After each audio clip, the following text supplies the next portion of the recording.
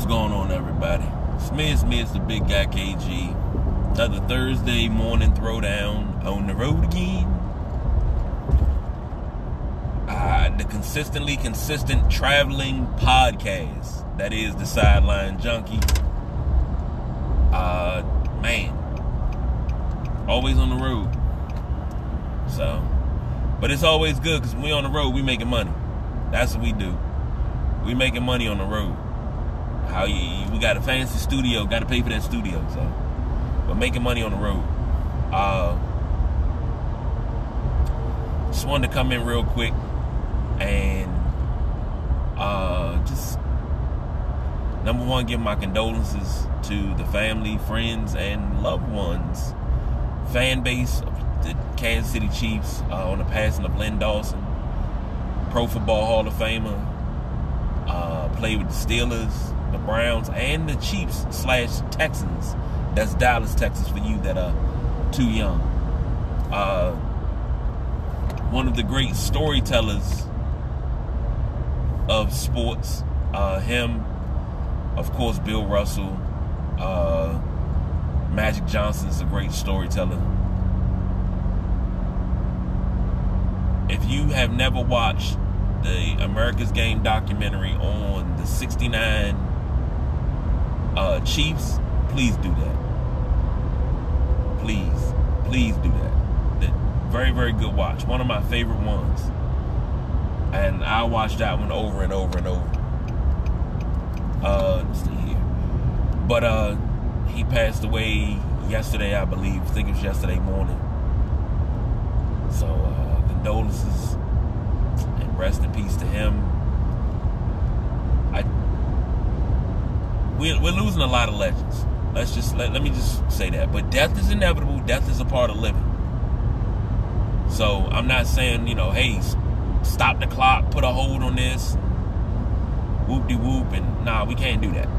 Because it's part of living. You live to die. It's what you do in between life and death that makes it fun. So, we got to start honoring these legends that we have. And I don't mean just sports legends. I mean legends, period. Like, we got Morgan Freeman, Marla Gibbs, as far as actors and actresses. Sports figures, of course, we got a long list. We got a long list on every front. And one thing we always say here, give them their flowers while they can smell them. And that's one thing we try to do. We want to give up those flowers while they can smell them. So, that's the lesson that I take from any death. Let them know how you feel about them while they can respond. Because then one-sided conversations is they hell on the soul, I tell you that. So, but Len Dawson, Super Bowl IV MVP, Super Bowl champion, Pro Football Hall of Famer. In my opinion, prior to the arrival of Patrick Mahomes, and excluding Joe Montana because it was the last, 3 years of his career, Len Dawson was the greatest quarterback in Kansas City Chiefs history. Right now, I'll still put him ahead of Mahomes because Mahomes' career is not done. And I hate saying that somebody's the best that ever came through there and their career is not done. I'd rather look back on the career in retrospect after it's all said and done. And then you can truly see, especially after you've watched the entire career. And I'm at the age now where I've watched certain players' entire careers and then they're going in the Hall of Fame. I'm like, man, I watched this dude get drafted, watch his whole career, and boom, boom, boom. I'm like, man, okay. But we're at that point now where we can watch entire careers. And if you look over Len Dawson's entire Kansas City career, he was a perennial winner. He had Kansas City in contention every year. And, he played for the innovative Hank Stram, one of the most colorful coaches of all time. You know, as a matter of fact, we would myself and Gary and the rest of the sideline junk, we were talking about Hank Stram and we would talk about keep matriculating the ball down the field, boys. We still trying to figure out matriculate me. Where the hell did you come up with matriculate? But playing in that system, it showed that he could run it. He could do it. You know? To be that type of quarterback that you call the play that was sent there was 65 toss power trap. And he said, and you got to watch the American game, Len Dawson said, we hadn't ran that in a while. You sure that's what he said?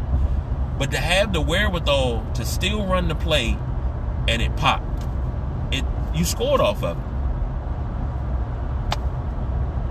I mean, a lesser quarterback would have been like, man, we don't have that in the playbook. You know, we're not running that. And then run something else and you don't score or something. It's kind of like that old story of Shannon Sharpe and John Elway. When I think John Elway called Old Glory. And Shannon Sharpe was like, but John, that's not in the playbook. He was like, let's just run it. Let's come on. He said, that's not in the playbook anymore. He's like, let's run it. And they wound up scoring off of it. You know, it's that type of thing.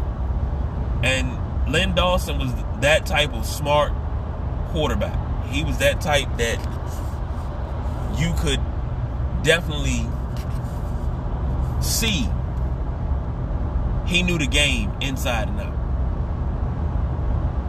So, like I said, rest in peace to him. Absolute legend. One of my favorites. I've known about Len Dawson since I was a kid, you know. And I mean a young kid. I'm talking about 8, 9 years old. I'm watching those NFL films, shows, and sitting around and you hear people talk about different quarterbacks. And, you know, Len Dawson's name always came up. It was Len Dawson, Bart Starr, of course, the great Sonny Jurgensen. You talk about great quarterbacks of an era.